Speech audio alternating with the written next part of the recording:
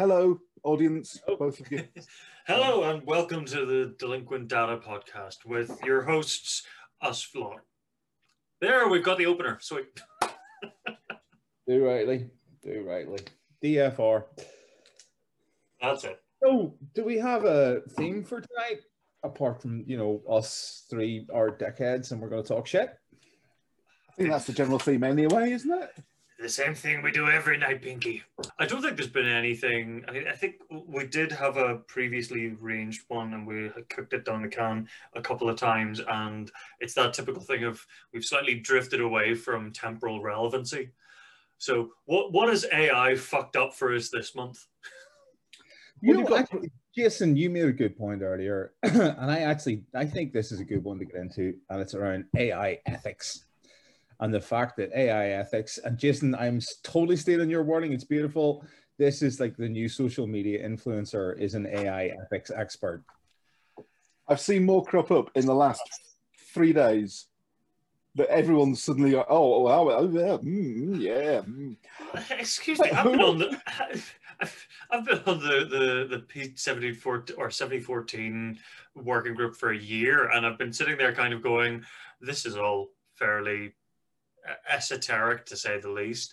But I mean, there is this sort of glut of, it's mostly from what I can see so far, and I'm probably going to get in trouble with the working group for this one, but an awful lot of 30 years ago there would be philosophy grads. It's just that this is the how do you critique the way the system works whenever you don't need to know anything about the system. So if we actually do have an audience, Bolster is referring to the fact that he's in an IEEE working group looking at ethics in empathic intelligence or empathic ethics, intelligence, all sorts of complex stuff. Yeah, standards for empathic technology that then also include ethical explainability of that empathic technology. All gets confusing. Feature creep all over the place. Yeah.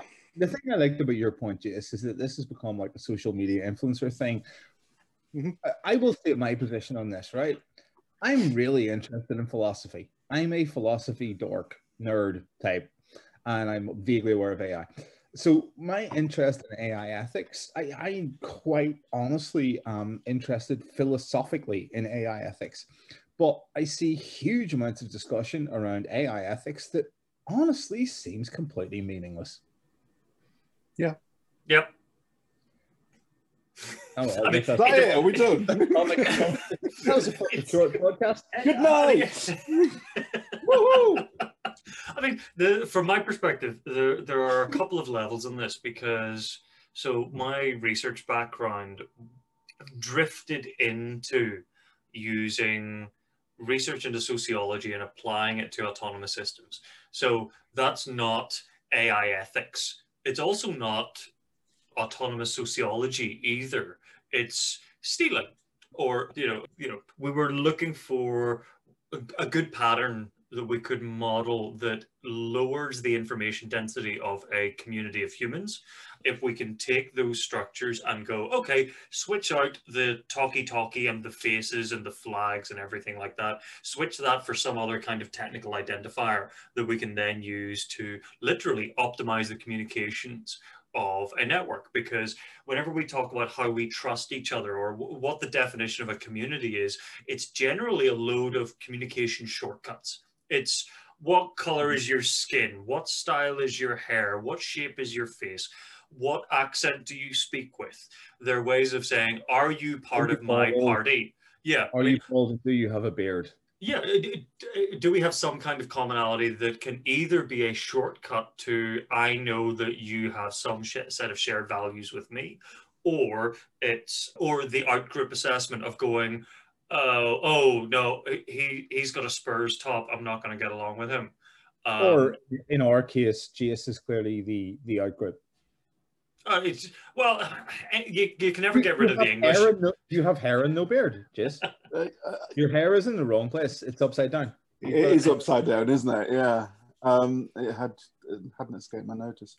I mean, just to finish up that point, I mean, there was a talk that I gave to as part of NIDC, as part of Raspberry Jam, as part of Coder Dojo, which was talking about robot psychiatry, and it's my favorite subject because it's completely made up, or it was completely made up until a couple of years ago, when then somebody started using it. But it's this idea that was coined by Isaac Asimov in Liar, I think, which was a short story that was basically around this idea of an intelligent system, a robot, that I think, if I remember correctly, it learned how to lie, but the story was quite entertaining because the way it manifested this lying was to tell people what they wanted to hear. So it was actually, sorry, that was it. It was telepathic. It was a telepathic robot. It could read your mind, and then it told you what you wanted to hear, your deepest, darkest desires, and just said that that's what was happening. So it was lying to you. But the ethics of whether you want that system to lie or not is, so it's somewhere in this boundary between the technical side of how do you literally get the bits and bytes to flow the way you want to, versus how do you assess the complex meta structure of cognition to explain to this created machine. It doesn't matter whether it's an artificial intelligence or a biological one. You still need to be able to explain to it the thing that you're doing. I understand why you think it makes sense, but it's wrong. That's basically what psychiatry is, or cognitive behavioral therapy, or whatever way you want to look at it. And I think that's a much more interesting area than just going, oh, I do AI ethics. Yeah, okay. The thing is, what you just said, and that idea of, you know, the robo psychiatrist that just tells you what it thinks that you want to hear. I mean, did you not just describe Facebook?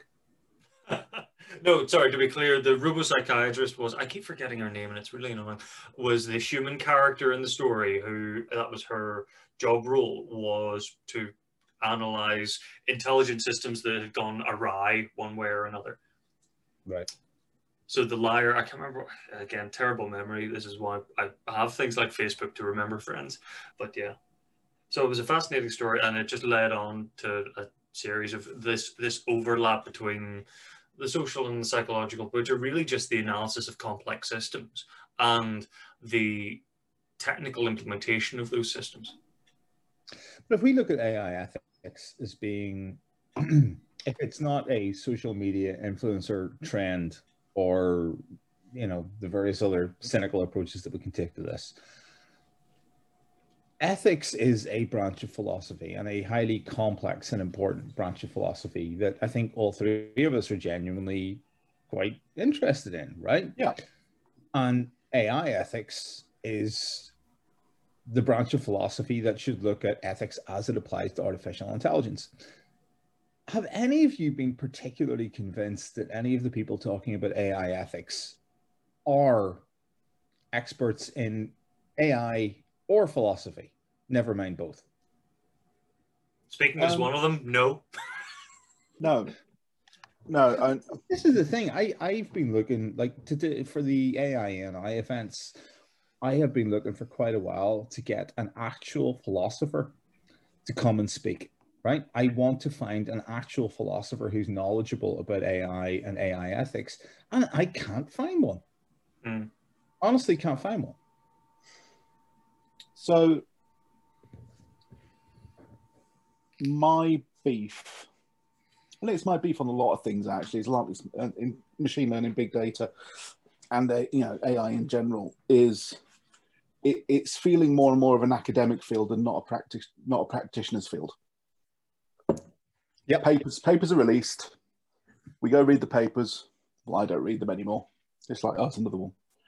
And they are separating themselves from the real world in a rapid rate of knots.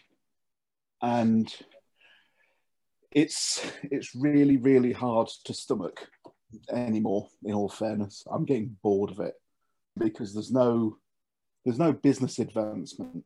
And that's the interesting thing with Timnit Gebru, who got pushed by Google. It's, well, this is a business. It's a money-making business. So if you're going to start speaking out at it, then obviously you're going to get removed. You know, That's a really good point. And I agree with you that we seem to have this bifurcation piece where it is increasingly academic on the one side, but on then the flip side, it's increasingly just being used by industry and it's just becoming part of what people do, right? Oh, but yeah.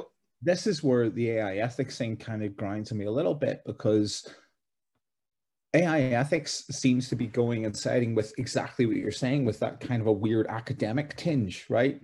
So of all the academic research going on, which probably has almost no real world application, and then all of the AI ethics is sitting over there with the academics. But where is the AI ethics as it applies to business and the business use of AI? So that's a really good question, because I don't actually think it exists. Because capitalism. Sorry? Capitalism. Capitalism is the answer to all of these questions. It is. Okay, so let's take an example. Let's see what I can think of. Actually, no, it's not even that. Okay, so there's a book called Just Business, Business Ethics in Action by Elaine Sternberg. And it's going back a bit now. It might be 97, 98 when this book was out. But within the first chapter, Sternberg lays out what business really is. And its business is to increase shareholder value over the long term by the selling of business and products and services, of which Google is a business. Yep. It's there to make money for its shareholders by whatever means, preferably legal. Do not be evil and all that. And I think we've taken this whole do not be evil thing, but it's like at the end of the day, they're a business. If you go back to, here we go, Tesco, it's about behavior change. With all this data, can I make someone change their behavior and buy a different product? Is it ethical? No. Does it happen? You bet it does. Why does it happen? Increase the bottom line. As Andrew as Bolster just said, ultimately it is, sure, capitalism. Yay. Yeah. The thing that the reason I was initially, when we had the first wave of AI ethics being a thing that people talked about, and I've said this publicly before, one of the things that I like about the whole concept of AI ethics is it introduces the concept of a discussion of ethics into discussions around business and technology, which honestly, I've never really been aware of before. It was driving something that I thought could be hugely beneficial to how we look at ethical approaches to business and how we look at ethical approaches to the application of technology generally, right? And I feel like it's kind of lost its way. You know what I mean? It has. I actually think COVID has a lot to do with it. Everyone was getting really excited, then COVID happened, and no one mentioned AI afterwards. Everyone went back to humanity. Everyone went outside and started walking around trees again, and trying to get away from computers, and trying. Well, they also ended up having their computer as a prime mover in the household in a way that hadn't necessarily been the case for everybody before, where there wasn't a meal for the past 8 months that hasn't been within camera range of a Zoom call. It's the collision between work life and home life. I think I would agree it kind of de-emphasized the AI conversation, but ironically enough, it effectively put how would you put it? It brought it directly to people's homes, and it mixed the homework environment in a way that hadn't been done before. Yeah, totally. And that's like I was late starting. Well, I live in a weird household, apparently, according to the rest of this nation. So we normally eat dinner at like 8 o'clock at night. So I had to rush upstairs to get dinner because I had to get started to come back down here for 7:30. So I got off one Zoom call, ran upstairs, got some dinner, and have come down to another Zoom call. But as you say, that this has become the computers and the interface and the constant usage of the technology has become even more pervasive than it ever was under COVID. But I agree with you that if anything during COVID, AI ethics has become this weird sidelined academic thing that we're writing papers, but I'm not seeing it applied to business. except for perhaps, well, maybe we should talk about this. I mean, what are your thoughts on the whole thing with Timnit and Google? Well, I haven't read the paper, but from the small amount I do know, yes, there's definitely an ethics argument there. But it all comes down to quality of data, you know, right at the start with all this kind of thing. But like I say, I've not read it. Actually, I've just got it in front of me on Technology Review. I've not read it, so I'm not going to go too deep into it. Yes, it's the way it was handled was really bad because certain people didn't even know it was happening. It was just, and then obviously it went through its whole Twitter explosion. There's a shock. And that was the first, and in all fairness, I'd never even heard of Timnit Gebru up until the 2nd of December. I had never heard of her, and indeed, I wasn't even aware of the Twitter chaos that was happening until a friend messaged me on WhatsApp going, "Are you following this?" And, you know, it's one of those weird ones where trying to be as objective as possible.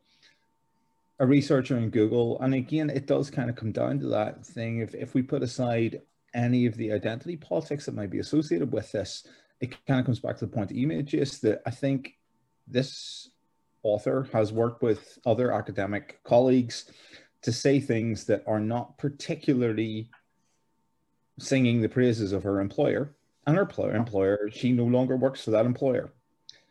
And it appears to be an example of, yay, capitalism, right? So we have a very large, one of the largest companies on earth who is committed to AI ethics, but when something is done that questions their ethics, they want to block that publication. Now, it could be, I haven't read the final publication. It could be that their complaints are legitimate, but it's the optics on this are not good.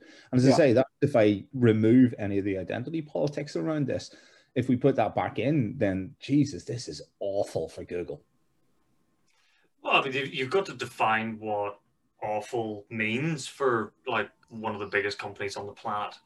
It's not exactly like Google's variants from the original "Don't be evil" slogan is news to anyone. I mean, I would argue that if to take it back to the capitalism yay argument, you know, that reality is factored in, and be that factored into the stock price, factored into the board allocations, factored into anything on that side of things. There's no, I don't think this is a traumatic event in any way, because if anything, the biggest challenge is that as part of any paper like this, it is automatically a blueprint for what's acceptable in the industry. So if Google's doing something that maybe Facebook or Uber or any of the rest of the FANG or whatever the FANG gang is these days, you know, if they go, oh, Google's doing that, that means I can do it too. Or, oh, they decided to not do that, oh, maybe we should dial that back. I mean, I would agree that the response hasn't been great, but unfortunately, this is just the kind of thing that happens whenever you go against the party line. Yeah. But that's the question. If we say, oh, it's awful for Google, the question is, and again, we take that pure capitalist perspective, does this affect their bottom line? Does this affect their share price? No. Does it affect public opinion? No. Not really. It affects a certain sector of the public opinion. Does it affect... It's the same as the Ryanair effect. You can have positive or negative PR, and it won't make much difference. Well, the thing that I would think is that, you know, Google held themselves up as these bastions of, you know, I mean, "Don't be evil" was there right there on their website, and they removed that and changed their slogan to being "Do the right thing." Now, you could be pro Google and say, "Don't be evil" is a negative statement, "Do the right thing" is a positive statement, and therefore that's a positive PR spin. But you could also be very cynical and say, "Do the right thing" means make more money for Google and don't rock the boat. But is this what, when you bring academia and business together, it is like oil and water? I know Bolster's laughing. When you mix oil and water, it doesn't explode. Well, the other thing is that if you do it properly, you get mayonnaise. So I don't think there's any, you know, No, but that's my point. It's more like a match in petrol if you add academia and business a lot of the time. Let's be honest.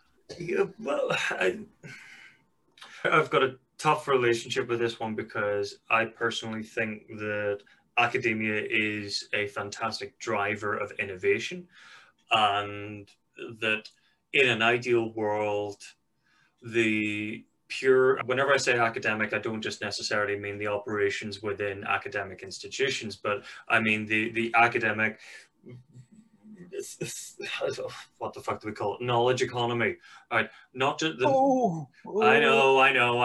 No, right. That knowledge economy buzzword bingo has always entertained me because I think it's recently been sort of quasi rebranded as the innovation economy or some bullshit. That at least implies that there's something that changes. You know, knowledge economy. Do we still have the second fastest growing knowledge economy in the UK? Who's we? That's Science Park / Catalyst / Northern Ireland / the province No, / do we mean, so is it Northern Ireland? Is it UK? Is it Ireland? Is it Europe? Right? Oh yeah, are we? Oh, we still part of Europe. Hang on, what date is it? Got a few days yet. For another couple of days. Cool. So I mean, I suppose the argument that I'm trying to make is that whenever we talk about the innovation economy, the knowledge economy, whatever way you want to talk about it, at some point you have to create new things. And generally those new things don't immediately have a obvious use case. No, I'm not saying a business case. I'm not saying a market plan. I'm saying they literally do not have a clear use case. It generally starts off as, this is a cool wee thing, this is funky, or this solves some kind of abstract academic question. That area of the innovation economy, I think we could do with more of, because especially locally, there's an awful lot of navel gazing, and I am cycling it back to the AI ethics discussion. There's an awful lot of navel gazing and regurgitation of the same conversations, and I'm guilty of it as much as anyone else. The talking circuit is effectively turned into a bingo card of going, right, when's Jace going to talk about Tesco's? When's Bolster going to talk about education data sets being shipped? When's he going to, also we were doing the UU MSc AI workshop a couple of weeks ago. I had to basically rebuild my talk 3 times over the course of the session because everyone was talking about the stuff that I had in my sort of headline presentation.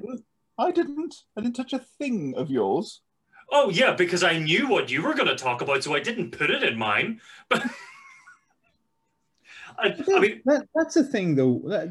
So that's an interesting one, right? So both of you did lectures at one of our prestigious local universities, right? Yeah. You guys bring that industry perspective, which I feel I feel consistently is lacking within academia, right? And I think it's important that people in academia get some kind of insight into industry perspective. But one of the things that kind of bugs me about it a little bit is you're asked to come and do this for no reward, creates a huge amount of work for you. And in fact, the last time I got invited, I literally declined because it would have required me actually driving 60 miles to deliver that lecture, which would have required me to spend at least a day or two preparing to drive 60 miles to deliver a 1-hour lecture, to drive 60 miles home again.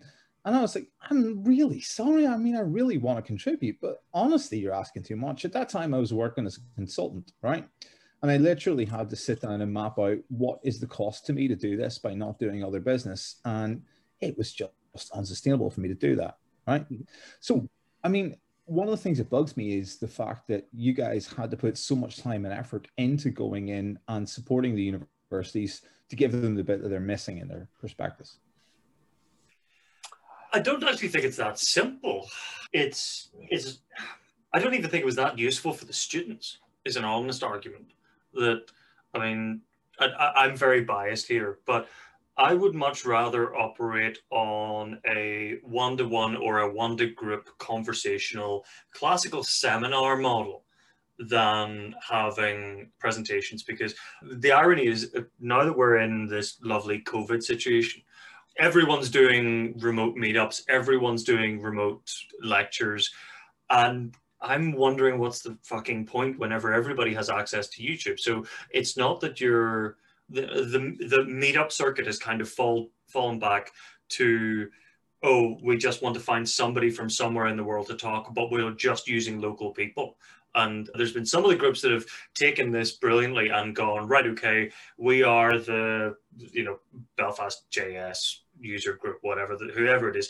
And rather than focusing on the Belfast speaker circuit, they're bringing in the international speaker circuit to a Belfast audience. That's fine. But I think it misses the fun discussion, which is what I got whenever I was a student.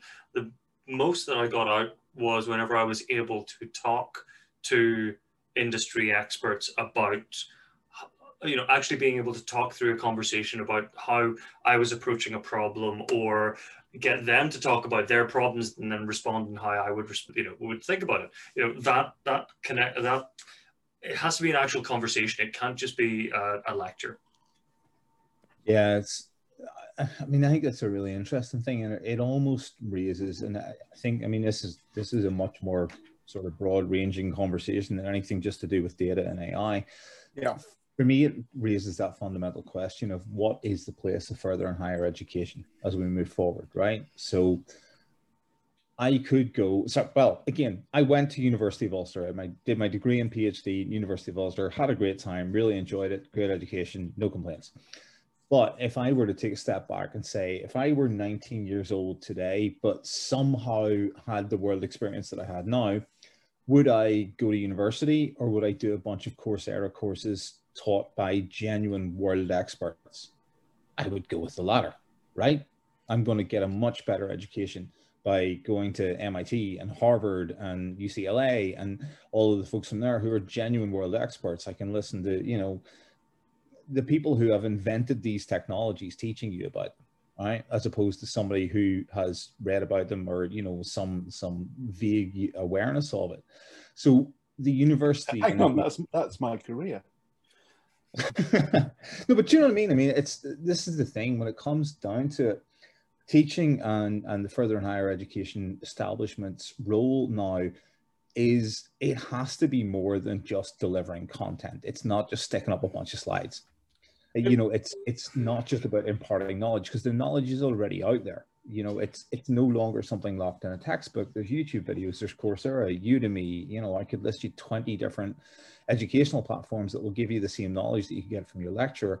But the point is that the universities have to adapt and change, and they have to be pushed to that by doing this remotely, because they're not doing face-to-face teaching anyway. So you then have to say, well, what is your value proposition? What is your USP that is different between me paying to do a course in University of Ulster or Queen's versus paying significantly less to do a course on Coursera or Udemy? So there's a couple of things in there. The easy one that I'll head off first is that we've had this for a while, and it's called the Open University. And OU has been much maligned, in my opinion, even though it is a surprisingly solid institution. So that's the easy one out of the way. For me, the knowledge isn't important, right? The knowledge of... I still have to sort of sit there and sort of work out how do I do the sort of current law with my hands, and like my master's was electronics and electrical engineering. The knowledge, the rote memory is functionally useless to me, especially like now, what am I, 10 years plus down the line, where my undergrad is useless.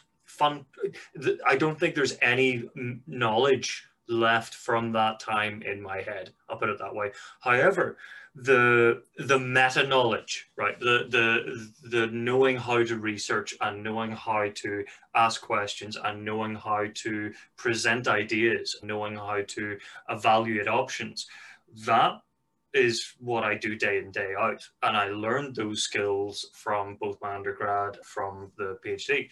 And that I have never seen a MOOC model, a massively online course. What's the other O in MOOC?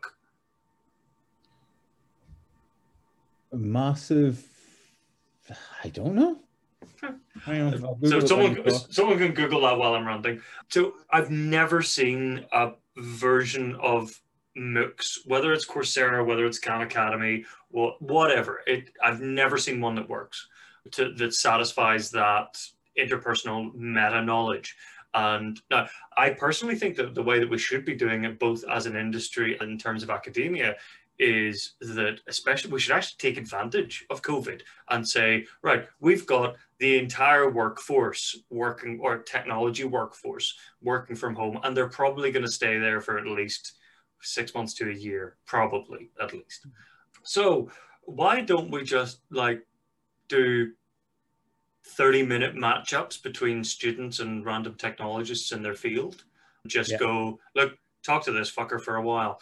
It's not graded. It's not supposed to be a didactic exchange. It's not supposed to be, I'm going to give you a presentation, because if the student wants to go and learn about topic X, as you say, the resources are out there. The problem is that those resources don't always have a capability of being able to answer questions and follow up and go, how does that apply into situation X? Or can you explain this to me? This is my background. Can you chop this into something that's digestible for me? And I think that arguably is where the university should be thriving. And I don't know if they're doing anything on that behind the scenes, because I'm not a student and no one's asked me to talk to any kids. That's maybe for the best. Yeah, but it's strange, because I had already sort of come up through where the universities were adopting the more yay capitalism approach, especially with the glut of international students coming in, the reduction of class sizes, the reduction of lecture sizes, and basically a drive away from high-end research to the sausage mill, and basically the grind of get the students in, get their money, get them out, give them a piece of paper. That's I don't think COVID's done that much to universities. I think that the shift that the universities made from being centers of excellence to being paper mills is where things are really screwed. Yeah, no, in fairness, I agree. I think if anything, all COVID has done is push a position where the question needs to be asked more clearly, because the face-to-face versus online has been removed. So therefore, it makes that direct comparison more relevant. MOOC stands for Massive Open Online Course, which we obviously all knew. Jason, I'm really interested, right? So, I mean, Bolster and I are vaguely recovering academics, having spent far too much of our life in university. Yeah. You represent someone who's more self-taught, right? You're not an academic. But you know, well, you've written the textbook, but you're not an academic. You know, what are your thoughts on this? I suppose it's worth going back to where I started, which was, I left school in 1988. I was 16. And 2 weeks later, I started at a computing college. But instead of it being 5 days a week doing the academic BTEC NVQ level 3, which we're one of the first to do, we did it 1 day a week, and 4 days a week we're on work placement.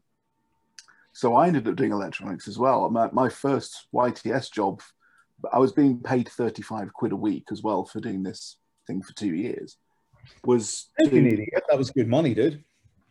Yeah. It bought a lot of records and bass guitars and pedals and things like that. Yeah, and so that 1 day a week we were doing all the usual stuff, and it branched into two directions. You're either doing sort of some form of electronics engineering, which is what I was going to do, or programming. Now, all the programming guys were either doing COBOL or C, because in the same way as the universities were feeding into business in the locality. So if there's a demand for COBOL, then you teach COBOL. Doof, off you go, you know? And if you teach C, if someone's using C for electronics, then boom, you go and learn C. That's how it was. It was as black and white as that. So over the course of, I took a bit of a break from it all from 91 to 95. That's when I worked in a record shop. I actually learned more about supply chain in the record shop than anything. I actually, and I did a blog post about this years ago, the manager there taught me the art of prediction, but not on a computer. You know, it was all about watching the customer, watching the buying patterns, analyzing them, and then making educated guesses, you know, and being allowed to be wrong at the same time, you know. So my career has always been sort of this waving path of trying to figure out what's coming next. So fast forward, I moved over in 2004. For a few years, there was nothing going on. I didn't know anybody. It was actually Twitter that saved me, because that's how I met Matt Johnson. That's how I ended up in the room with I&I. And most of the startups around that table are still good friends now, you know. But that network element was missing for a good 5 years for me, you know. So I couldn't get work. I couldn't find anything. I found out very quickly that not having a degree at that time basically meant you were unemployable. Yeah, which was really hard for me, because I ain't got a degree and I ain't going to get one, as much as I occasionally whine on about it that I don't have one. I've stopped that now because someone said, yeah, but the thing, but honestly, you wrote a book. Yeah, but then, no, but the thing is though, Jace, I mean, for me, you are literally the personification of the reason why a degree doesn't matter, right? You know what you're doing. You're incredibly successful. You honestly know this field better than most people I know, and better than the vast majority of people with degree and many years of experience under their belt. You've written the textbook on machine learning. At this point, you should hold up your book. Just every week, have it sitting there so you can hold it up when it's queued. Anyway, but do you know what I mean? Like, for me, you're the personification. And that's really get it for you. But for me, you are the, hang on, Bolster, speak. So there we go. Just for the product placement, but yeah. You know what I mean? For me, you're the personification of exactly that. No, but you are the personification to me of exactly why you don't need to follow that traditional course, the traditional. So I'm going to argue here, because you don't need to, but it doesn't not help. So, for instance, that statement makes a lot more sense if you spend a bit of time academically studying Boolean algebra. So that many negations kind of helps.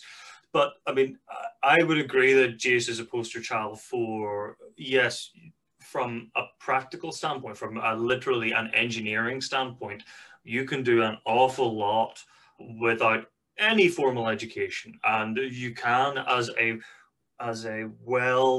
self-driven individual, driven by curiosity, interest, and fixing problems as they come along.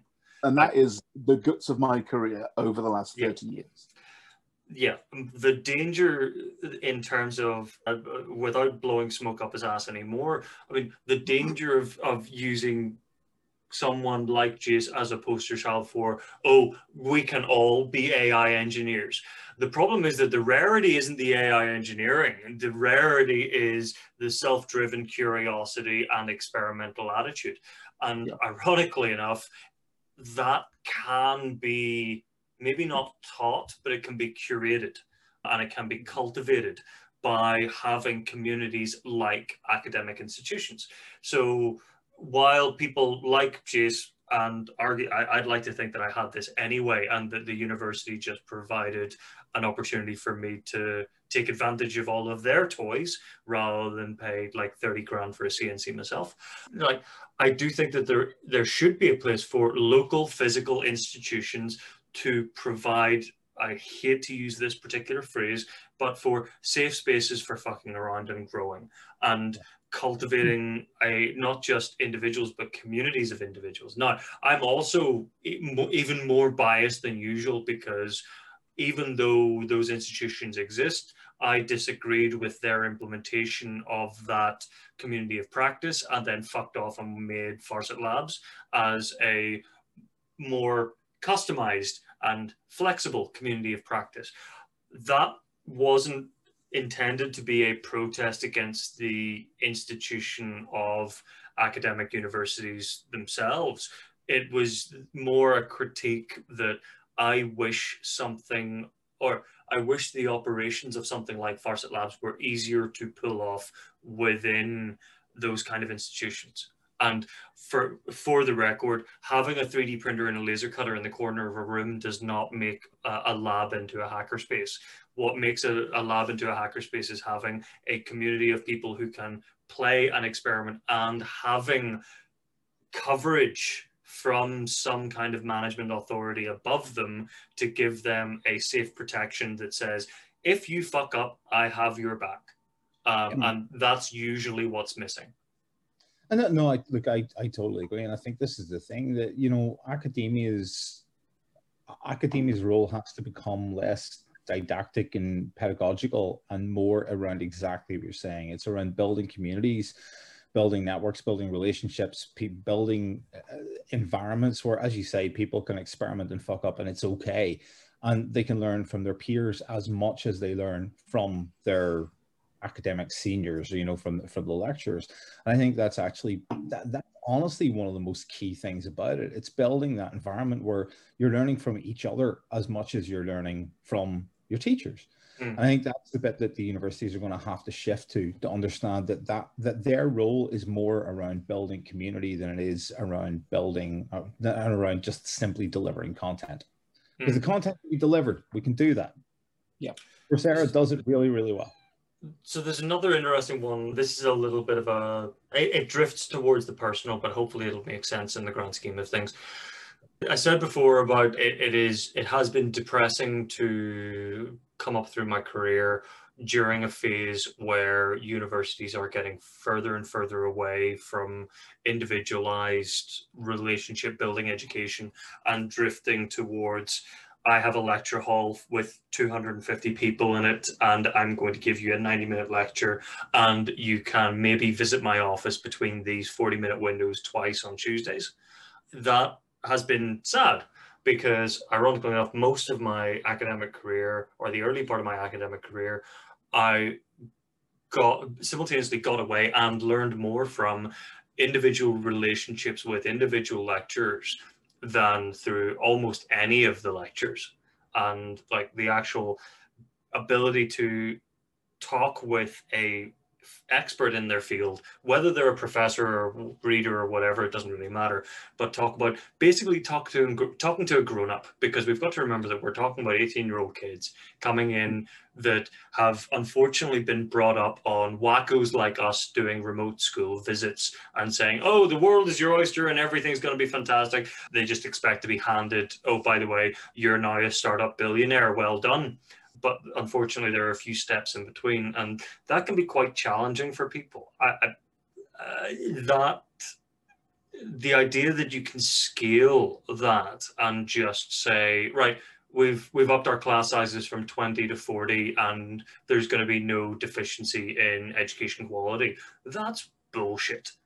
Realistically, if I was in charge of education, if I was dictating education policy, I would throw a little bit of a strange one in. And notice that this is, if I say dictate, as in nobody can question it, that we shouldn't necessarily focus on getting everybody up to the same wonderful level all the time. We should be creating environments that curate and cultivate maybe a top 2, 3, 4% of people who are then able to be independent trailblazers on their own, so that you have the institution that provides a base band of sort of technical understanding, engineering understanding, whatever, but then provides these spaces that people can step up into and take additional responsibility, explore further, have a little bit of backing from either the universities or local councils or whatever. Don't try and fixate on this idea of, oh, we are exceptional and we are able to put everybody up to the top of everything, because it just doesn't fucking work like that. And the only way that you manage to do that is by completely invalidating the worth of your degrees, by curving everything so much that the difference between a first and a fuck up is fuck all. I mean, I don't know whether anyone remembers this, but I was in the year whenever there was a student who sued the university because they didn't get the right grade. It was just it was horrifying for the academics involved, because Yeah. they literally had to then turn around and reflexively butcher the student, because they had to demonstrate how he did not satisfy the requirements for the degree. And then the flip side was, well, it's your job to get him to that stage of the degree. And then you end up with this very, very strange combative environment where you're going, oh, yeah, but we gave him the opportunity. Oh, no, you're not supposed to give him the opportunity. You're supposed to make him be better. I'm going, how the fuck does that work? So, yeah, accommodate exceptional people. Don't try and expect everybody to be exceptional. Otherwise, you invalidate the word exceptional. So you're basically advocating technocratic elitism, which I'm all for it. Yeah. Yeah, it's fine. Technocracy, yes. Elitism, no. I mean, opportunity for all, but no opportunity for all. And then if they could do something with it, great. I mean, I'd say not even technocratic, but doocratic. Like, even if you fuck up, that's at least more interesting than sitting on your arse and doing nothing all day. That's true. I agree. Totally agree. So yeah, party political broadcast from Bolster. Yeah, when are we going to just form a political party? It seems like the next. It seems like the next is no.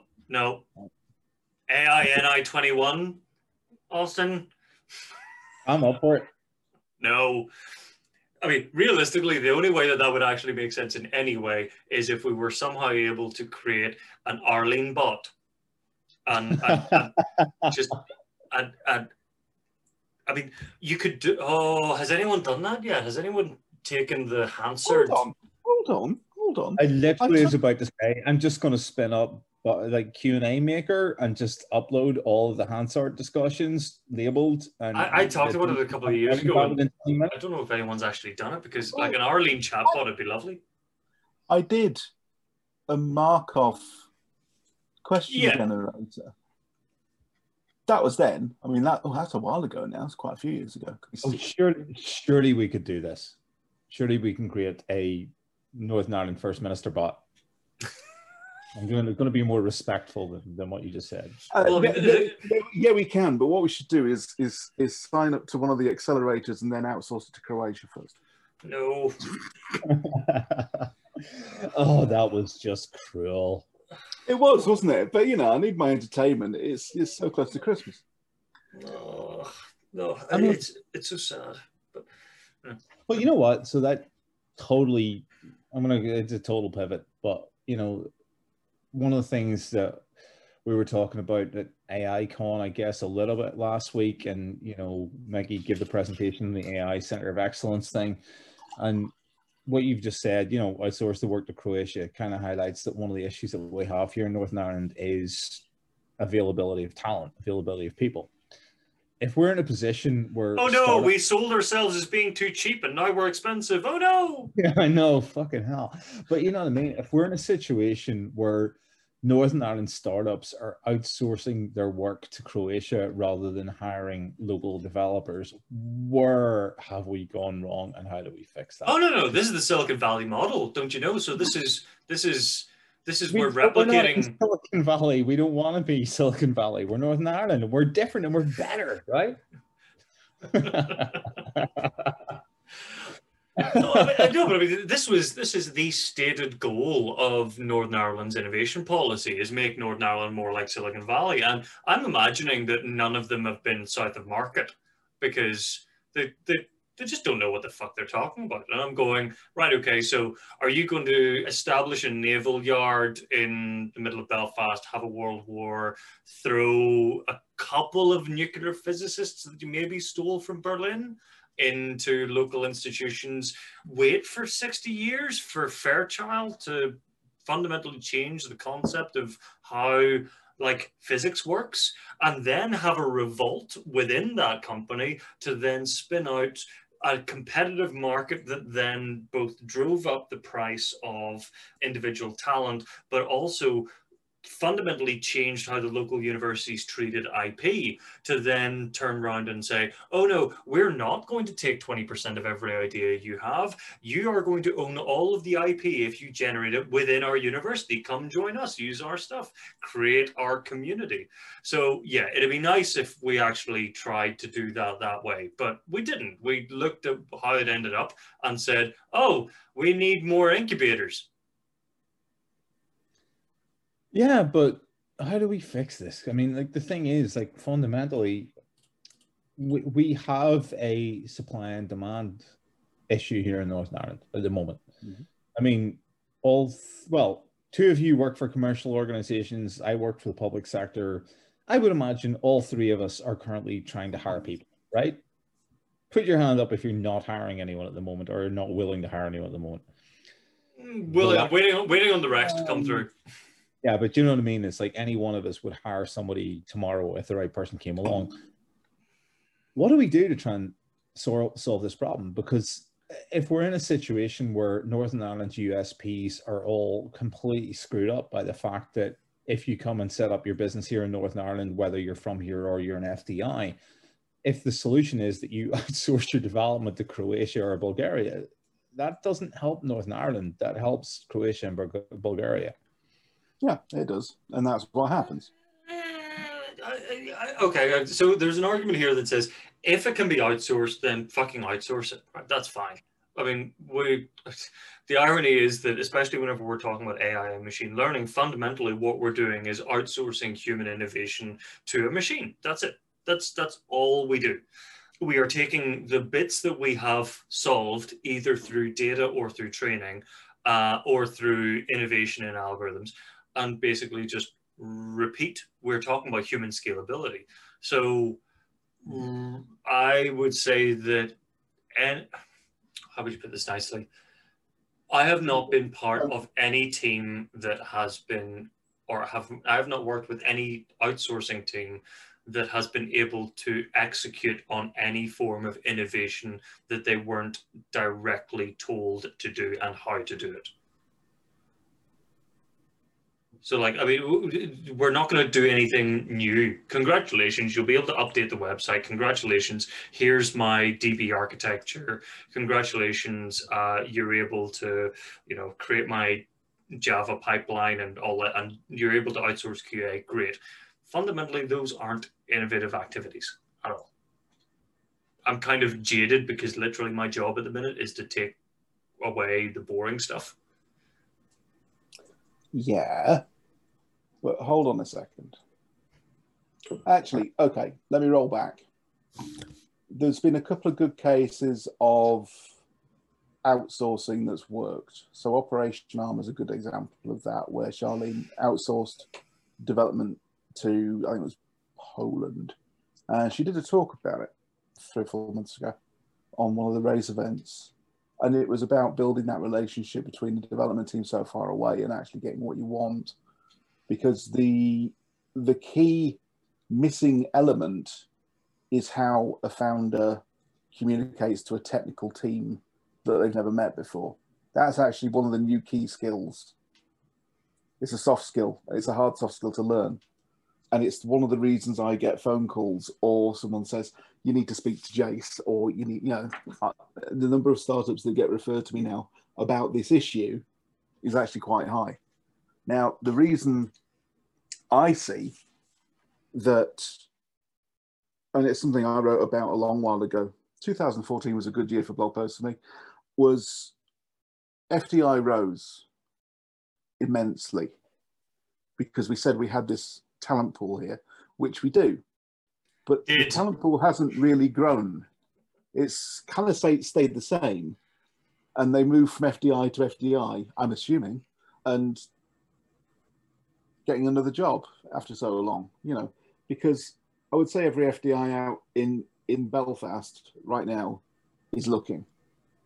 Oh yeah. You know what? I don't even keep up with it anymore. I just don't. I don't even get involved. I try and keep out of it. In all honesty, I only end up being able to keep up with any of this because I'm generally either getting random questions with people going, "Here, Bolster, can you have a look at my CV?" Not for them suggesting that I hire them or anything like that, but just because they just want an extra pair of eyes and they know that I'm sort of looking at this stuff. And there is a bit of a 2 years and then you're not out but moving around culture, which is perfect. And it's perfect for FDIs and it's perfect for local politicians, because a local politician's lifetime isn't necessarily going to be long enough to care about, oh, they finally caught up with us that we've been selling the same 6 people to a dozen companies for a decade. The fear that I have is that not that the whole thing's going to implode, but that it's just going to keep trundling along and no one's actually going to do anything interesting. Because, for want of a better phrase, I would be hard pressed to pick out any local innovative startups that have gone beyond Northern Ireland at all. They're all either, how do we apply cool technology X to local problem Y? And economically, that's great. That is fantastic. Small business is the backbone of the economy, so great. But matching that up with the narrative of we are some kind of innovative center of excellence for software engineering or AI or cybersecurity or whatever the current mood is, it's just that no one's going to listen, and that we're going to have political leaders and economic think tanks and various self-interested groups making these grand proclamations, and no one's going to listen to them, and the FDIs are going to dry up. Yeah. Two things kind of hit me today. One of them literally hit me about 3 seconds ago. Firstly, accelerators in general, not just over here. God, is Austin going to the bog again? Austin, sort your bladder out, mate. Oh, he's back. Sorry. No. The dog's bladder is the problem this time, not me. Oh, lovely. Sorry, right. Accelerators being accelerators. What you always hear who goes in, but you never hear the progress report when they go out. And it's. Swear to God, next time we do this, I'm printing off Jace bingo cards. It's just how I am. And we love you. Yeah, of course you do. Lying sod. Austin, here's a question for you. Beltec and AI Conf, because they were virtual this year, online, were you measuring the reach? Were people coming from different countries? I need to I haven't checked in with AICon on that, but the number of registrations that we got were just ridiculous compared to what we had face-to-face. I think we had about 900 people registered, where like face-to-face in Belfast, we could only have 250, 300 in the room. Yeah. We definitely had more people from outside of Northern Ireland. So last year, AICon, to be honest, like the 80+%, 90+% would have been from here. It was all local folks. Yeah. We definitely had a further reach. There's absolutely no doubt about that. And I think, like, from my perspective, one of the most interesting things about it wasn't just about the reach externally, it was about the reach of who we pulled in to speak. So I was very, very self-indulgent this year by completely throwing off all corporate shackles and doing a session about art and music. And I didn't have any Northern Ireland speakers. Now, you guys know I'm always very supportive of Northern Ireland industry and what we have here, but I did reach out and try and find out if I could find anybody within the art and culture world in Northern Ireland who would be good to have speaking. Didn't really get a lot of comeback, and I was lucky enough to be able to pull in some genuinely phenomenal speakers, global level type stuff. And it was cool because, Pablo from Google was able to pre-record his talk and we were able to do it. Jenny Kleeman in London was able to join via voice. Marika over in Cheltenham, along with her folks, were able to join. And, it came together really well. So it's one of those interesting things of showing that it's a local event, but actually I was able to reach much further afield.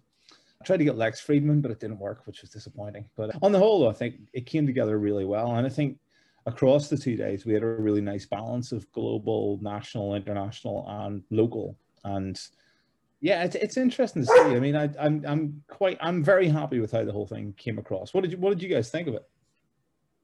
I didn't see it much the second day. Yeah, the first day morning was really good.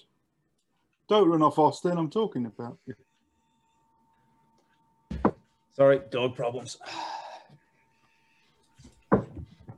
You just peed yourself and it's coming out your ankles. That's why you went to the door. That's why you went to the door. I'm in my downstairs, the room downstairs, which is basically sort of my office and sort of just the junk room where we store everything. But this is also the only route that the dog has to the back garden to pee.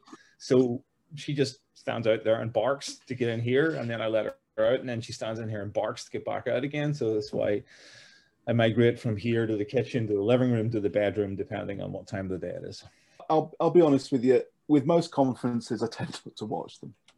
You know, it's like being a gigging musician. You tend not to go and see bands and stuff because you're that busy playing yourself. You know, if you're doing gigs, you're not really watching anybody else.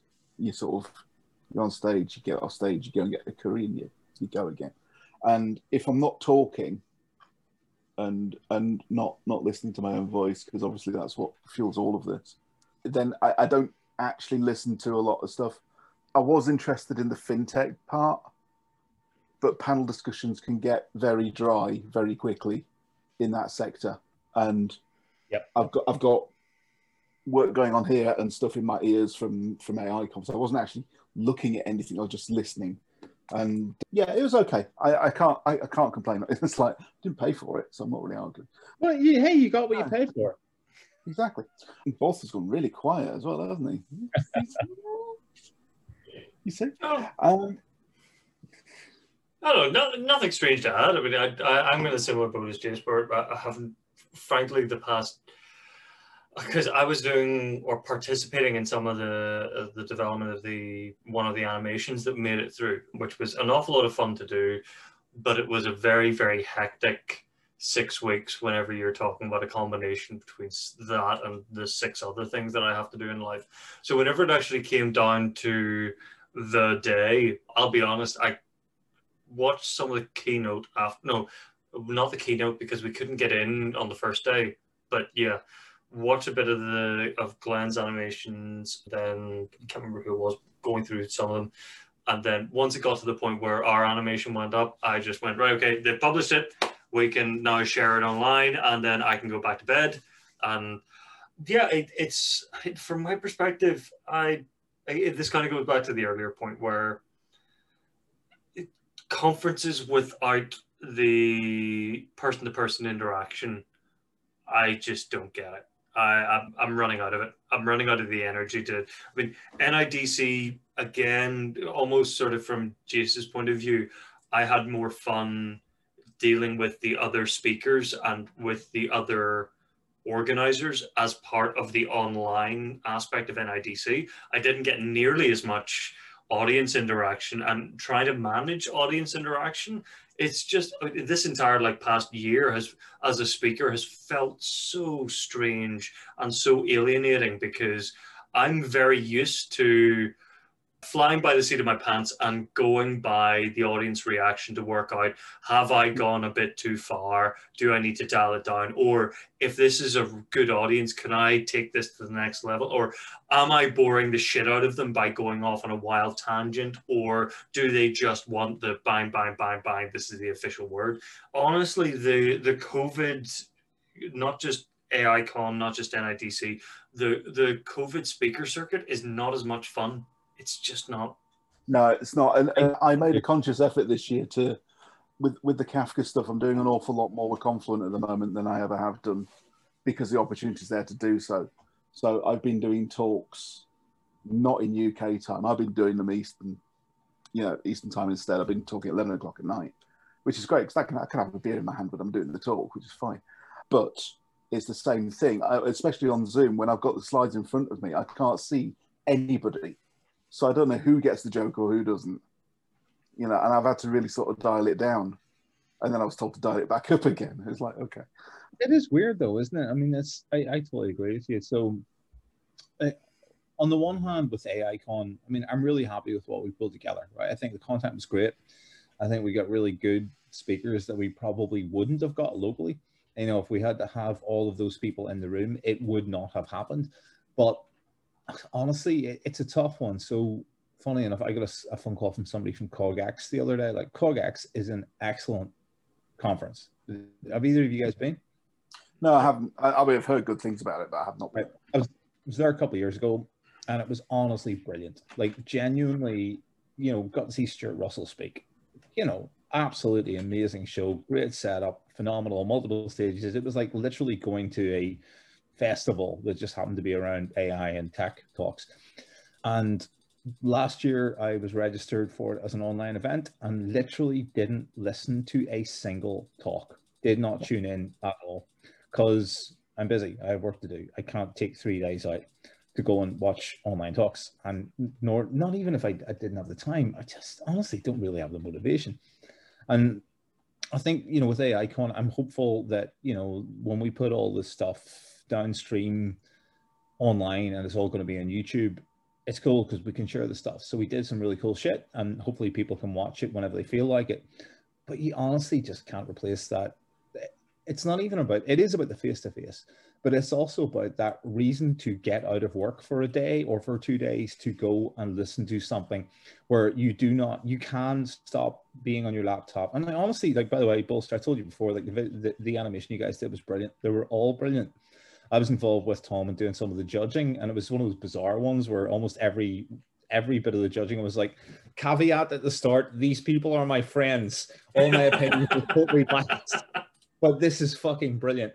But yeah, I mean, they came together brilliantly. You know, that opportunity to do that thing with Future Screens NI, it was brilliant. All of the animations were amazing, hugely enjoyable. But yeah, it just, you can't replace that thing of just going, instead of waking up 9 o'clock in the morning, or waking up in the morning and, you know, walking the dog, having a cup of coffee, and then sitting down at your laptop to start work, you actually have to go somewhere to be at a venue to listen to talks. And therefore, you can't do any work that day. It's blocked out of your calendar. Very, very hard to do that at a virtual event. It is completely. I mean, that's why I used to love doing Strata. I'm out the door at 3 o'clock in the morning to get to the airport, to have a nice breakfast, to jump on a plane, to get to London City Airport, to get to Excel Centre, to say hello to my friends. And when I walk in, I'm walking straight to the main hall and then getting my brains blown out because James Burke's speaking. I'm happy. And it was amazing. You know, keynote speak, you know, a lot, you get the corporate IBM do their thing, Cloudera do their thing. Yeah, fine.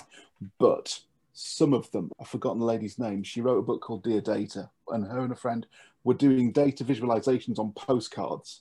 They draw them out. Oh, yeah, that was a brilliant book. It was, yeah. I bought it for my daughter. She loves it. And yeah, it's the one time I was in the trade hall and she walked past me. I actually turned around and said, excuse me. She went, yeah, what's up? I said, I just want to say, love this all this morning. It's fantastic. Best thing I've seen in years.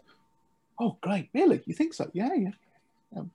It's little things like that. Mm. Little things like that make all the difference. Yes, it's definitely, absolutely fantastic talk. And I mean, there was 2,000 people in the auditorium, and we're all going, this is brilliant. The next talk is from the guy from Uber saying, we do 10 million measurements a second. Great. Who cares? It's not on the postcard. Yeah. And I just get blown away by that kind of stuff. And so the last Strata I did, I spent more time talking to the guys at Zara than I did any of the vendors, because I'm obsessed with Zara's business model. So it's just like, tell me more. So all these Spanish guys sat down with me telling me all this stuff. It's great. They don't happen every day. Those things don't happen every day, and they don't happen online. So, I mean, but this year has been really interesting because I sort of started off the year not doing any talks. The first one I actually did was the Beltec panel. That was the first talk I did all year because I'd sort of taken last year off as well because I was just getting settled into Digitalis. And yeah, so that panel was the first one we did. Well, I did, sorry. And then Confluent start knocking and go, can you do stuff from Cleveland? Like, yeah, I'll do Cleveland, just so I can say hello Cleveland at the start and see. I was going to say that's the only reason to do it. It was the only reason I did it. And my first slide did say hello Cleveland, and I was so happy. About 2 people got it, but anyway, it doesn't matter. But they say, oh well, and the next thing I get is this DM through that says, do you want to do the Confluent podcast interview? It's like, me? Oh, nice. Yeah. Well, what do you want to talk about? Talk about whatever you want. Well, okay. So we literally did this interview for an hour, whole hour, just talking about Kafka development, Kafka in the frontline working with Kafka, and even Confluent came away and go, "Oh God, we not thought of that." Yeah, it's like don't assume that everyone knows your architecture. They don't. No, I had a great time. So this year's been really cool, actually. And my working day still hasn't changed. This has been me for 9 years. I work from home. That's what I was going to say. You whining, Austin, that you have to drive 60 miles to do a presentation. Everyone used to get pissed off with me for not driving 70 miles to do a meetup for half an hour and drive 70 miles back home again. And it's like, no. I'm kind of interested in that, Jay. So the thing is, I think between the three of us, you're the only one that has been living in isolation in the middle of nowhere under a tree in a log cabin somewhere in a forest for decades. It's North Antrim. It's not exactly like it's not North Antrim. It's not North Antrim. It's not even. It's County Londonderry. Yeah, he's everywhere. He's a wildling. He's the other side of the wall. Right, but like just for you, I am west of the band. Yes. Yeah. But like realistically, for me, I've gone from commuting every single day to the office or to the airport more often than not to working from home, and I love it. Right, but you've been doing this for over a decade. Like, also, I assume you're kind of the same, right? You're working from home more than you've ever done before. Jace, how do you find looking at this when you see the rest of us starting to adjust to being in your world? Oh, it's fucking hilarious. All you whingers going on, and I need to see people again. No, anyway, joking aside, no, I don't mean that at all. It is actually been the most. Oh, here, I'm not whinging. I fucking love it, man. This is honestly, working from home is just, it's fantastic. I'm never going back to an office. But this year, out of all the years that I work from home, has been the toughest because there's that underlying current of COVID. Okay, and I thought, yeah, this is fine. Everyone's going to work from home and talk about it and all the rest of it. And I'll just carry on like nothing ever happened. It's just going to be a normal day for me. Wrong. No. The cognitive load of COVID really messed with my head this year to the point of mental exhaustion that I did not see coming. And I took a huge dip in sort of July, August time. And there's, I mean, daughter was going to uni and that kind of thing. So there's a lot of prep going on. And then there's a whole thing about the exams that we spoke about a couple of months ago. All that stuff. Yeah, so July, August, I was exhausted. And I still am exhausted. Work has been busy, which is great. Now, on the flip side of that, I'm talking to my friends, and some of them have been furloughed, some have lost their jobs, some didn't know what was going on, some have been messed about for 6 months, all that kind of thing. And you think, I'm really blessed here. I cannot complain one bit. Yeah, totally. I can't complain. I have got nothing to whinge about at this point on about what's going on, In fairness, I've talked to a couple of colleagues who were finding the whole situation difficult. Yeah. And I was honestly quite blunt. I was like, look, we are in the most privileged position we could possibly be in, right? Yeah. We have a job. We have no worry of losing that job. We are able to work as much, if not more productively than we ever did. We are literally the 0.00001% of the entire freaking planet at the moment. Yeah. And some of those people who were really struggling and finding it difficult have subsequently got coronavirus. And I've seen them go through not just the mental struggle of dealing with what we've dealt with over the last 8-9 months, but I've also seen them go through the physical consequences of developing the virus. And it's been hard, you know. I mean, some of them have really struggled. You know, people who, someone who I worked with, who I remember at one point telling them they had to take the day off because they were sick and I didn't want them in the office spreading, you know, but spreading whatever they had, to that same person taking 2 weeks off work. You know, and when you've got someone who you have to send them home when they're sick is voluntarily taking 2 weeks off, you know that shit's serious, you know? Yeah. And I mean, it's got to that point, especially with the second wave, that's much more significant. I think across the board, everyone's probably seeing more direct interactions. My son is currently locked in his bedroom because he tested positive for coronavirus, and I'm self-isolating, right? I've tested negative, I'm fine. And he's fine too, right? He had symptoms for a couple of days, got him tested positive, he's fine. I think he has probably turned out to be the only person in Northern Ireland who was genuinely overjoyed to test positive for coronavirus. When I told him he tested positive, I have never seen this smile just broke out in his face. I think it was a combination of knowing that he was going to get another like 8 or 9 days off school and 8 months of low-key vague anxiety finally just gone, because he's like, fuck, is that it? I've got it now. Yeah. Right? And like, he's only 13. Right? So yeah, kids that age are young and healthy, it's not a big deal, right? It's one of those bizarre viruses that if you're young and healthy, it does nothing to you. If you're not, it can kill you. It does nothing to you. It just infects anyone that you walk past. I mean, I have to say that it is going to be an awful lot of fun watching the next 5 years of the data science world basically cream itself over COVID, because it's the ultimate. I mean, if I was a student coming through and even whispering along the world of data science, COVID would be too much fun to play with, which is a tragic thing to say, but it is a couple of really weird collisions, which is, as you say, the differential symptomatic approach. So, you know, depending on who you are, it's not going to affect you in the same way, but it might change the infection rate anyway. Like, that's a modeler's dream. And I have to say that one of the things that's really disappointed me over the past 9 months is that at the beginning, how would you put it? So going back to Austin's earlier point, we are the luckiest of the lucky. And I've actually taken it in a bit of a weird approach, or a psychological approach, of going, right, there is loads of the economy that is fundamentally fucked. So it is part of our responsibility to keep going because we can.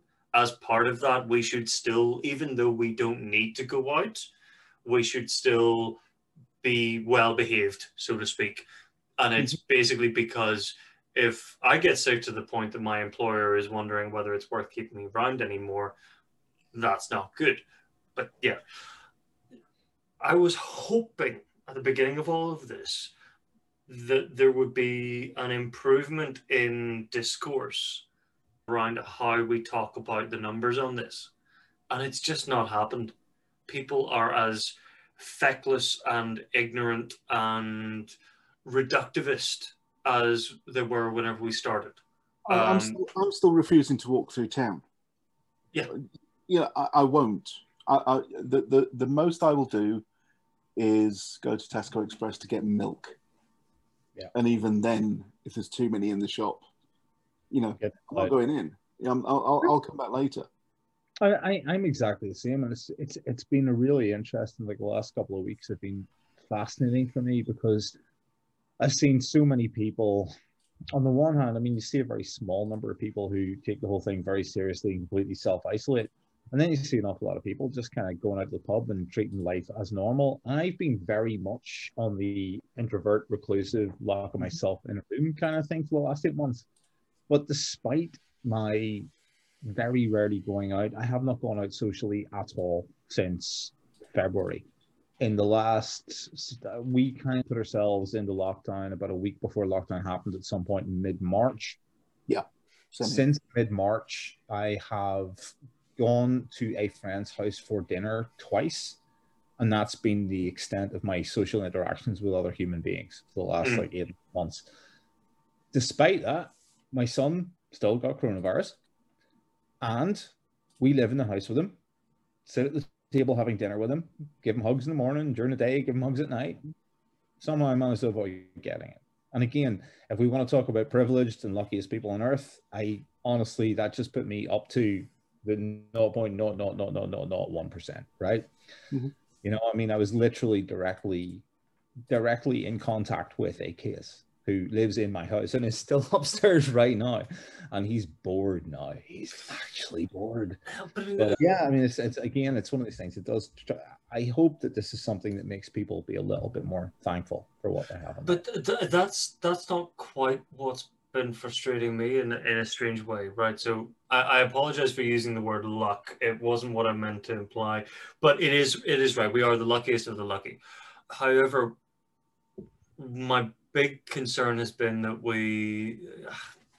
statistics are hard to understand, and they're even harder to internalize and rationalize.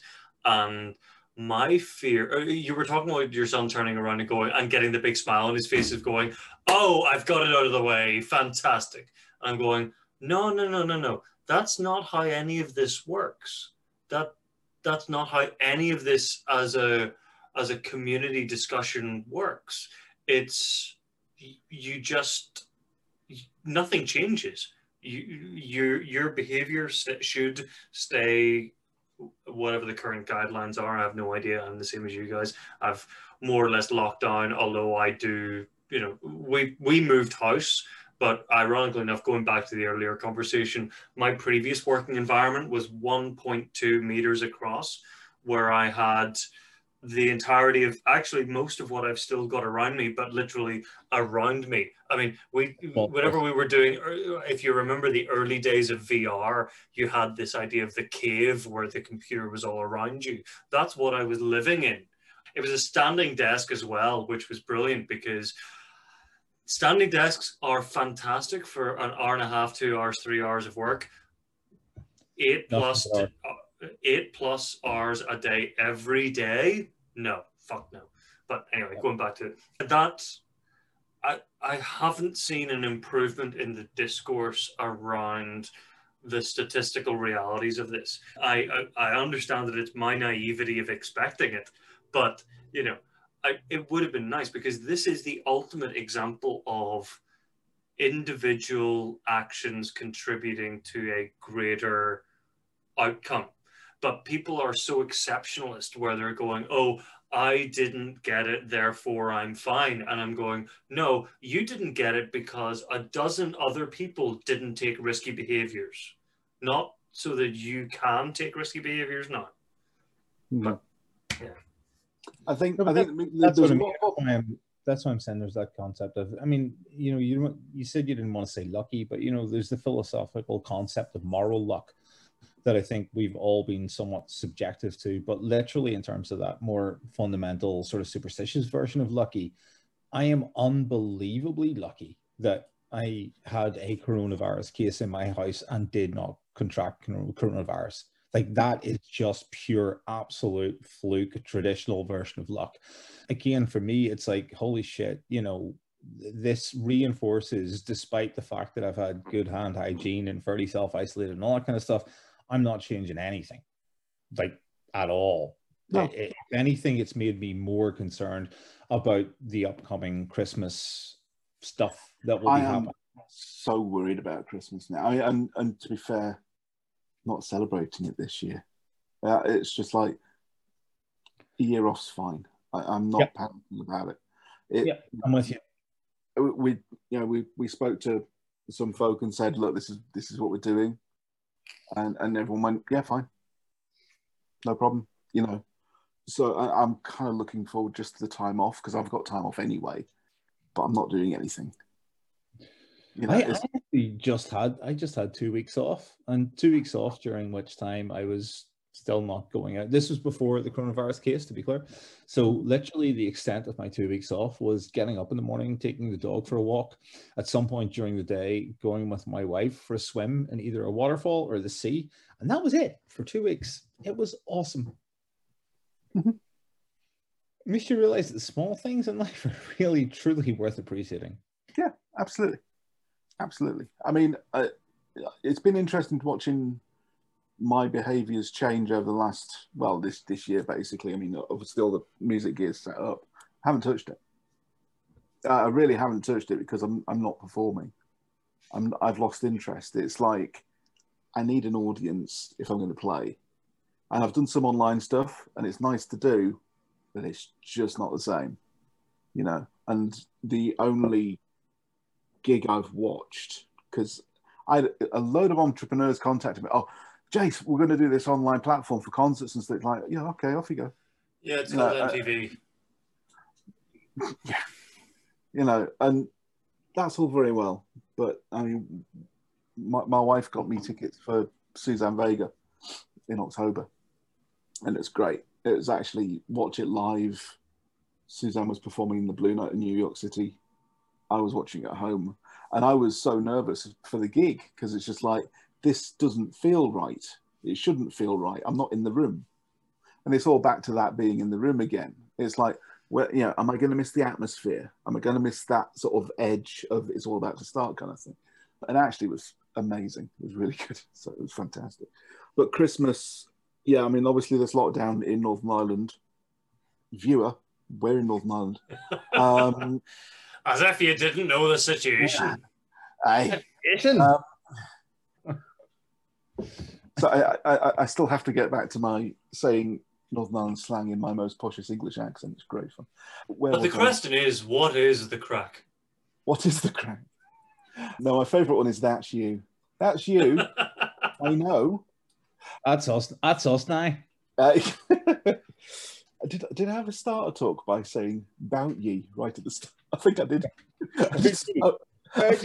I think I did a Beltec one. I started like that. About ye. Anyway, so lockdown finishes on Friday. Well, 23:59 on Thursday.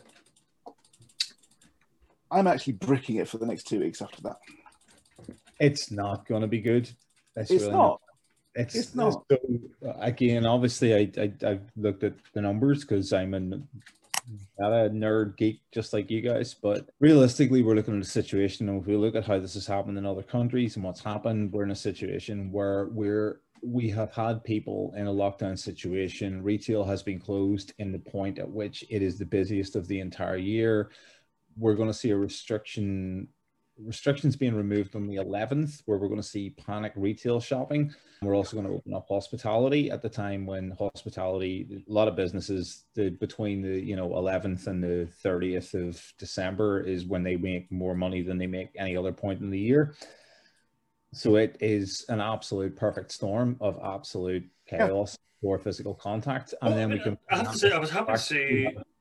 Sorry, Rob, but of all of the people, Lavery's are shutting for the rest of the year. Are they? They announced on their Facebook earlier tonight that they're just going, nah. And I hope that that's the approach that people take, because the ironic tragedy of all of this is that we can do safe family Christmas if we don't do the fucking 6 weeks of office Christmas parties and we'll just get together just for a week before the holidays or whatever. If we don't do any of that shit, then yeah, family Christmas is actually legit because it's managed risk. I think one of the biggest challenges, going back to my sort of anvil that I'm banging on, people still really don't understand network effects. It's just boggling my mind where I'm going, I don't want to have to pull out a whiteboard and go, this is what an exponential looks like and this is why it looks like it. I mean, it's, you meet three people meet three people. And this was the opportunity that news outlets missed. Yes. I think they really could have gone amazingly to town on this and really pushed the message home of all it takes is one person in the room to fuck it all up. Yeah. And I think that's one of the things that actually, I was talking to a friend earlier today, and hopefully we're going to try and write something up on this to try and give people a little bit more insight in terms of serial intervals and incubation times, right? So, the thing is, there may not even be any overlap between case 1, case 2, and case 3, you know, and like case 1 can be spreading the virus to case 2 while they're asymptomatic. Case 2 can get the virus while case 1 is still asymptomatic, and can have spread it to case 3 while case 1 is still asymptomatic. And this, you know, you can be literally talking about a 12-day period. And if you've got an R of 2, you could be spreading this to, you know, basically 2 people every time you meet. You know, basically you can spread it to 2 people, and they can spread it to 2 people. And it's exponential growth, but it's an exponential growth at a time when everyone is still asymptomatic. No, so we get to that point where we end lockdown on the 11th. That is 2 weeks before Christmas, and the double times are barely in a week, right? So we don't even have a point where all of the exposures that happen in the run up to Christmas. So that means when all the families get together on the 24th, 25th, you are all asymptomatic, but carrying the virus that you picked up 8, 4, 5, 6, 7 days ago. And that's when it could all go horribly wrong. I'm the voice of doom. Oh, no. The voice of doom gets worse because the... May I introduce Andrew Bolster? The contact modeling gets worse. Because I think the thing that has been communicated the worst is, okay, so we can all be nice and high-minded about the network effect and all these lovely exponential factors and everything like that. But to take something really, really simple, which is the most risky thing to do is to sit in a room with an infected person for 30 minutes. Yes. Right. It's you walk past an infected person in the street, not going to make a difference. Or there is a staggeringly low probability that your breathing is going to mix with their breathing and whatever. But popping over for a quick tea is going to be more risky than going to the shops. And there's a 100%. real strangeness in there where that's not been part of any of the government narrative. That's not been part of any of the advice. There hasn't been any discussion about time when from SIRB, whatever the modeling is, I can never remember. From that modeling perspective, the time of exposure is literally a multiplicative factor of your probability. And it's basically, right, 10 minutes, and multiplying probabilities is another one that nobody seems to know how it actually works.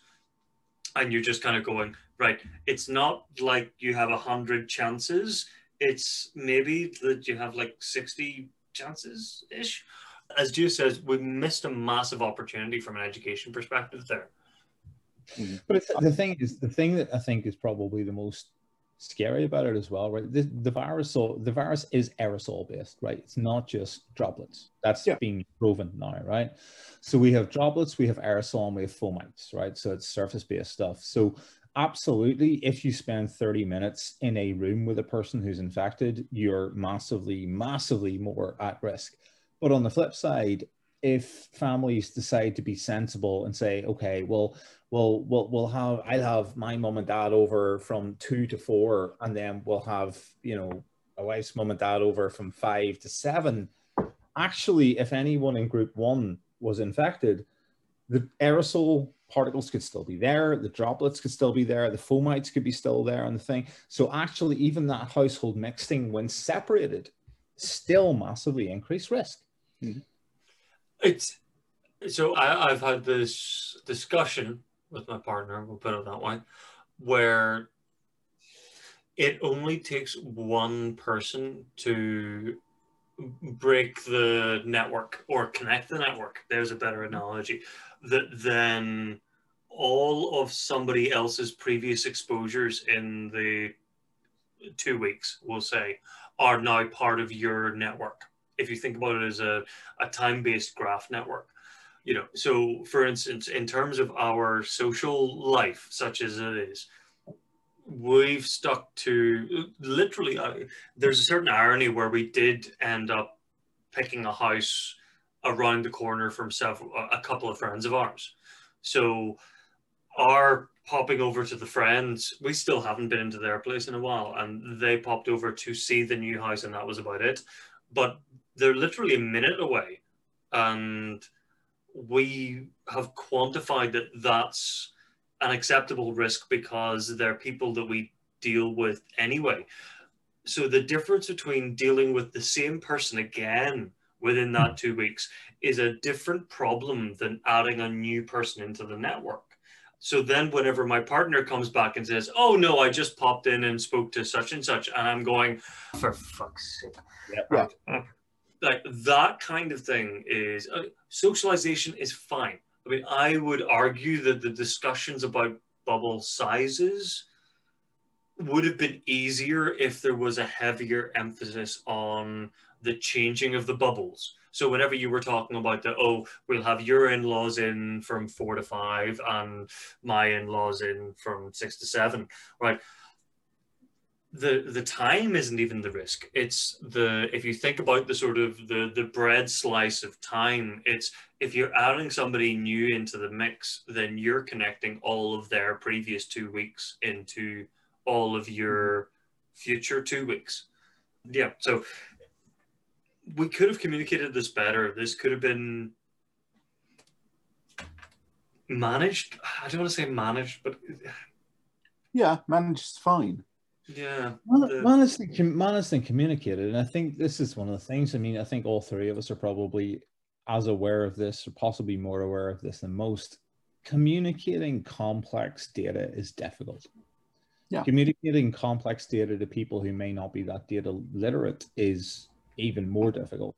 And I've been very disappointed in the fact that our media outlets and the global public health authorities, they really haven't done a good job in communicating this stuff. No, I think the best one I saw, I can't remember if it was Washington Post, but it was of one of the Korean patients, and it was actually a visualization of the tracing of this one patient. I think it was a lady, I can't remember, but she flew in from somewhere and the next day she went to church and infected 1,200 people like that. Yeah. You know, no, if I remember correctly, it was 2 churches over the course of 3 days, so it was 2 different churches. So it was quite a few months ago, this thing, but it was incredibly interesting to read. It was amazing, and that was the best sort of representation I saw of it.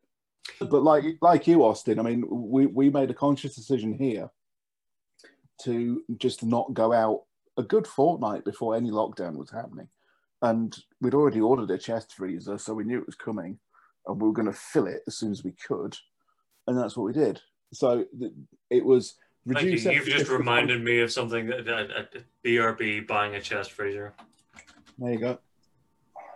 See, behavioural insights and all that kind of thing. How I make money out of that behavioural insight, that's really what I want to get to the bottom of, because now you owe me 20 quid, Andrew. So, yeah, I think after seeing that and then watching how the media, everyone boiled around the R number, I saw it as a viral coefficient. That's essentially what it is. Yeah. And it's like, oh, the R number. If you distill things down into something too simple, then it's ignored just as quick. Yeah. As well.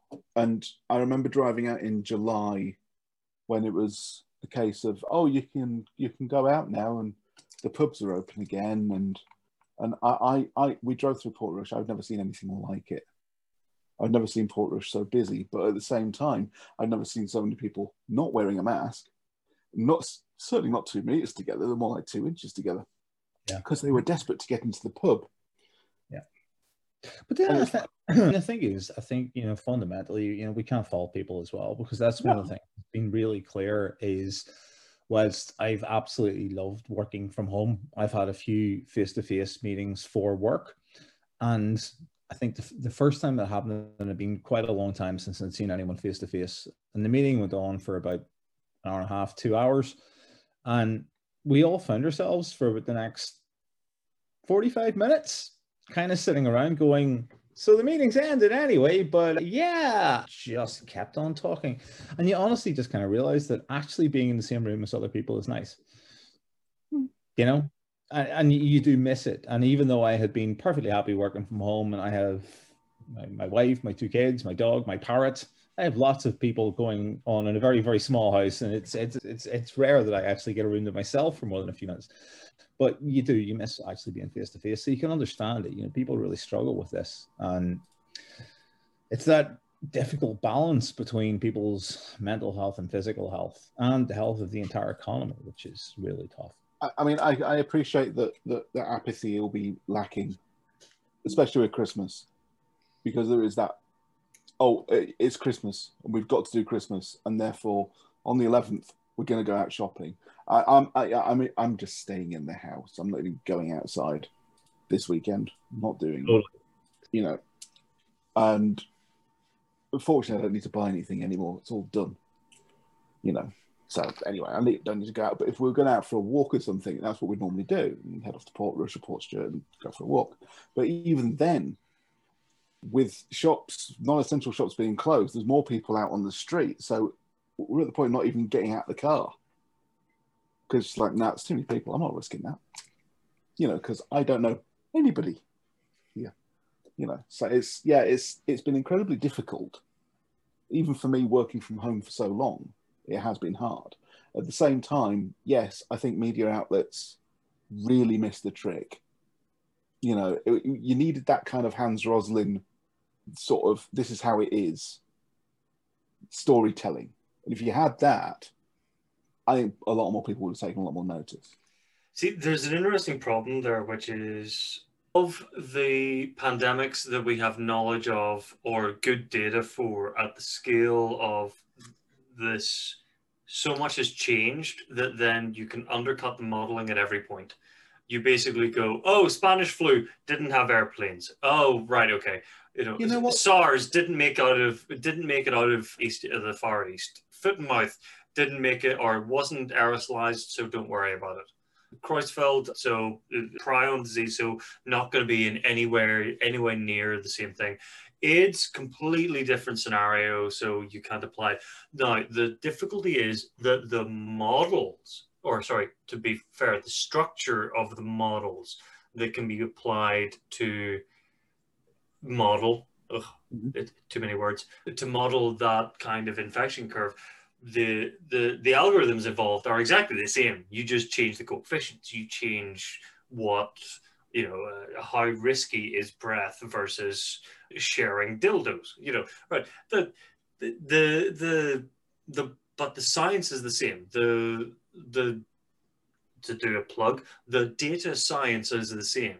The way that you manipulate the time series observations to then predict future events is the same. But the problem is that the regular layman treats those as soon as you can have any kind of critique of any comparison of a thing, they go, oh, they must know nothing. This must be a completely different thing that needs to be built up from the ground up, and we can't use anything that we've ever done before. You're starting to see the same narrative going around the mRNA vaccination, that this is a new thing. Oh, it's reprogramming your genes. And I'm going, yeah, that's kind of what viruses do. So fine. And hello, cancer. That's basically literally your cells living long enough to forget how to make other cells. Interestingly, the one thing that I wish would have happened is the BBC. I don't think the BBC repeated that Hannah Fry documentary on Contagion. Because it was brilliant, and it was so, this is how it is. And it was kind of a bit like track and trace anyway. It was like, if you got too close, you might have infected someone. Did it happen? Did it not happen? Then they'd show up red if they were infected, and they would go and walk somewhere else, and all that. And that just sort of illustrated it perfectly. It's like, well, why isn't this being repeated on BBC One prime time? Because then they worked out that the track and trace system was completely fucked. Oh, but I mean, the thing for that documentary was just built as a thing anyway. Yeah, but unfortunately, people expect that to be what actually happens, especially whenever it comes from the BBC. They then see the BBC as the proverbial mouthpiece of the government one way or another, which is depressing in its own way. Then go, oh, so that's what the government mean whenever they say track and trace. I agree, it was a fantastic explainer. Unfortunately, it sort of sits in this kind of strange, I don't know, there must be a policy version of the uncanny valley where it's close enough to what the government should be doing that they don't want to show it to anyone. Yeah. Obviously, the next four. When you mention around the whole modeling thing, I assume you guys both know 3 Blue, 1 Brown. Yeah. YouTube dude. Grant Sanderson, I think his name is. If we have any viewers and if anyone is still listening at this point, I would normally do a share screen thing, but I have a new computer and it's not set up and it somehow doesn't work with permissions. But it's worth looking at 3 Blue 1. They did a really good explainer video on sort of SIR models and how all that stuff works. And it's for anyone who doesn't know anything about epidemiology and how viruses spread, it's honestly one of the best things I've ever seen to explain that. I mean, most of Grant's videos are the same for explaining. Good. Andrew's going to show it. He has one in there around SIR models, and honestly, it's just brilliant. And in fact, I wish I had more time to watch YouTube videos, and I would watch more of his because my kids don't like watching them, and I have to watch Sniper Wolf and Aziland. But yeah, there's some just phenomenal stuff in there, and the way SIR models is just genuinely brilliant. Explains the whole thing so clearly, and even it's that simulating an epidemic one just over the right hand side down a bit. Yeah, that one. So I was just sitting there holding in a cough, trying to work out where on earth, whenever I was sharing the video, where the mute button went. So yeah, apologies for the random pause. I was going to say that 3 Blue 1 Brown is top right, simulating an epidemic. That's the one, top right. Yeah. So this guy's been doing a few of these, so covering COVID for a while, and actually had a couple of update ones. But the other one I would throw in is if anyone is trying to understand how numbers manipulate other numbers, 3 Blue 1 Brown is absolutely fantastic. Also does the puzzle series, which are quite fun. I don't know whether he's been doing them recently, but does deep dives into thought experiments and geometry puzzles, trying to work out more how to think about a problem rather than just here's the answer, congratulations. So we're almost bringing that back full circle to the education angle. But yeah, and while we're doing pitches for other people's material, I actually did a course a while ago. It was I think it was on Coursera. I can't remember, but it was a Stanford lecturer doing an introduction to mathematical thinking. And again, similar thing to what Grant Sanderson does. It's that idea of I'm not telling you the answers and showing you equations. I'm telling you how to think about things differently. And again, I find it really educational because I only did maths up to GCSE, and at that point you're learning how to solve simple basic equations, and you don't realize that there's an entire way of thinking around this that actually can transform the way that you look at the world. Honestly, Yeah, and that's something I'm trying to do more of myself. So I bought this when I was in St Andrews. It's wonderful. I love this book. It's time. Time's my problem, as usual. Yeah, but I need to read more, which I'm going to do over Christmas because I'm not celebrating Christmas. What was that? The Mathematics Lovers Companion? Yeah. Edward Scheinemann.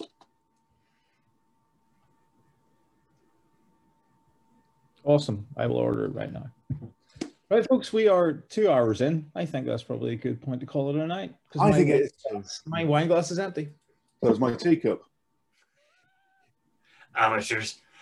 No, but I think we're good. I'm just trying to think if there's anything that we needed to touch on before the end. So, Austin, do you remember the URL for AICon? Because I got so confused trying to find it. I got lost and found another conference. AICon 2020.com? Yeah, AICon2020.com.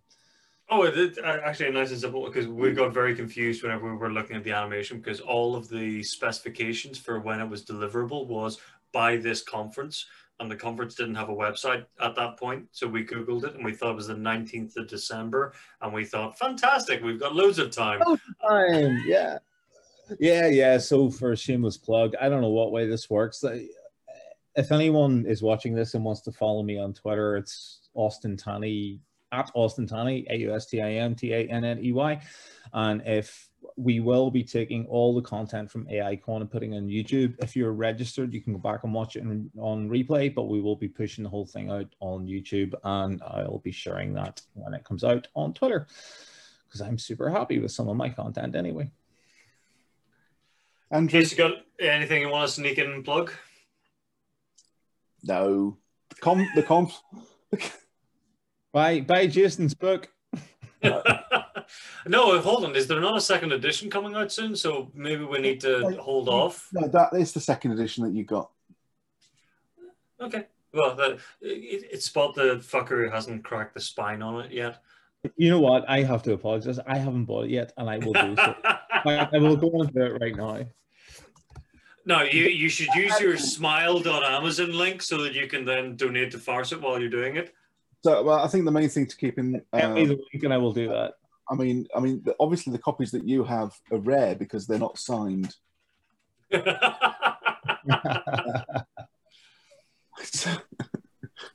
No, thank you. I don't like plugging my own stuff. I'm really touchy about doing it. I am useless at this kind of thing. You know, it's all right when it's in front of an audience and there's a slide that says, "Yeah, I did that." Yeah, that's fine. I did that thing. No, I hate doing that. So, but anything to say? No, be safe. Because just be safe and, you know, be good. Everyone seems to like follow Friday. Yeah, if anyone honestly, just that's the only reason I know it's the weekend. Yeah, me too. Jace does a follow Friday on Twitter, and it's literally all of us are super happy to go, oh shit, it's Friday. And also, Jace, hi. And then I realised that Christmas Day's on a Friday, so that's going to be yeah. That'll be nice. You can remind us it's Christmas. Listen, we're gonna have to do like a Christmas session where, you know, we get drunk at around about 3 o'clock in the afternoon and then just talk about bullshit. Now the problem is, I'm drinking tea on purpose because the Bushmills is in the kitchen. The last time I drank, no, I'm not doing that. 3 o'clock in the afternoon. I got episode 0 for that one. Do it over Christmas to be fine. 3 o'clock in the afternoon. No. All right. Well, we're at hour, so we'll wrap things up. It's good to see everybody. We will kill the recording because that's the important bit. So see you next time on whatever the fuck we're calling this. Data delinquents. Data something. Yeah. Let's call this one AI ethics is the new social media guru. Yeah. Like it. Good. Sounds good. See you next time, folks.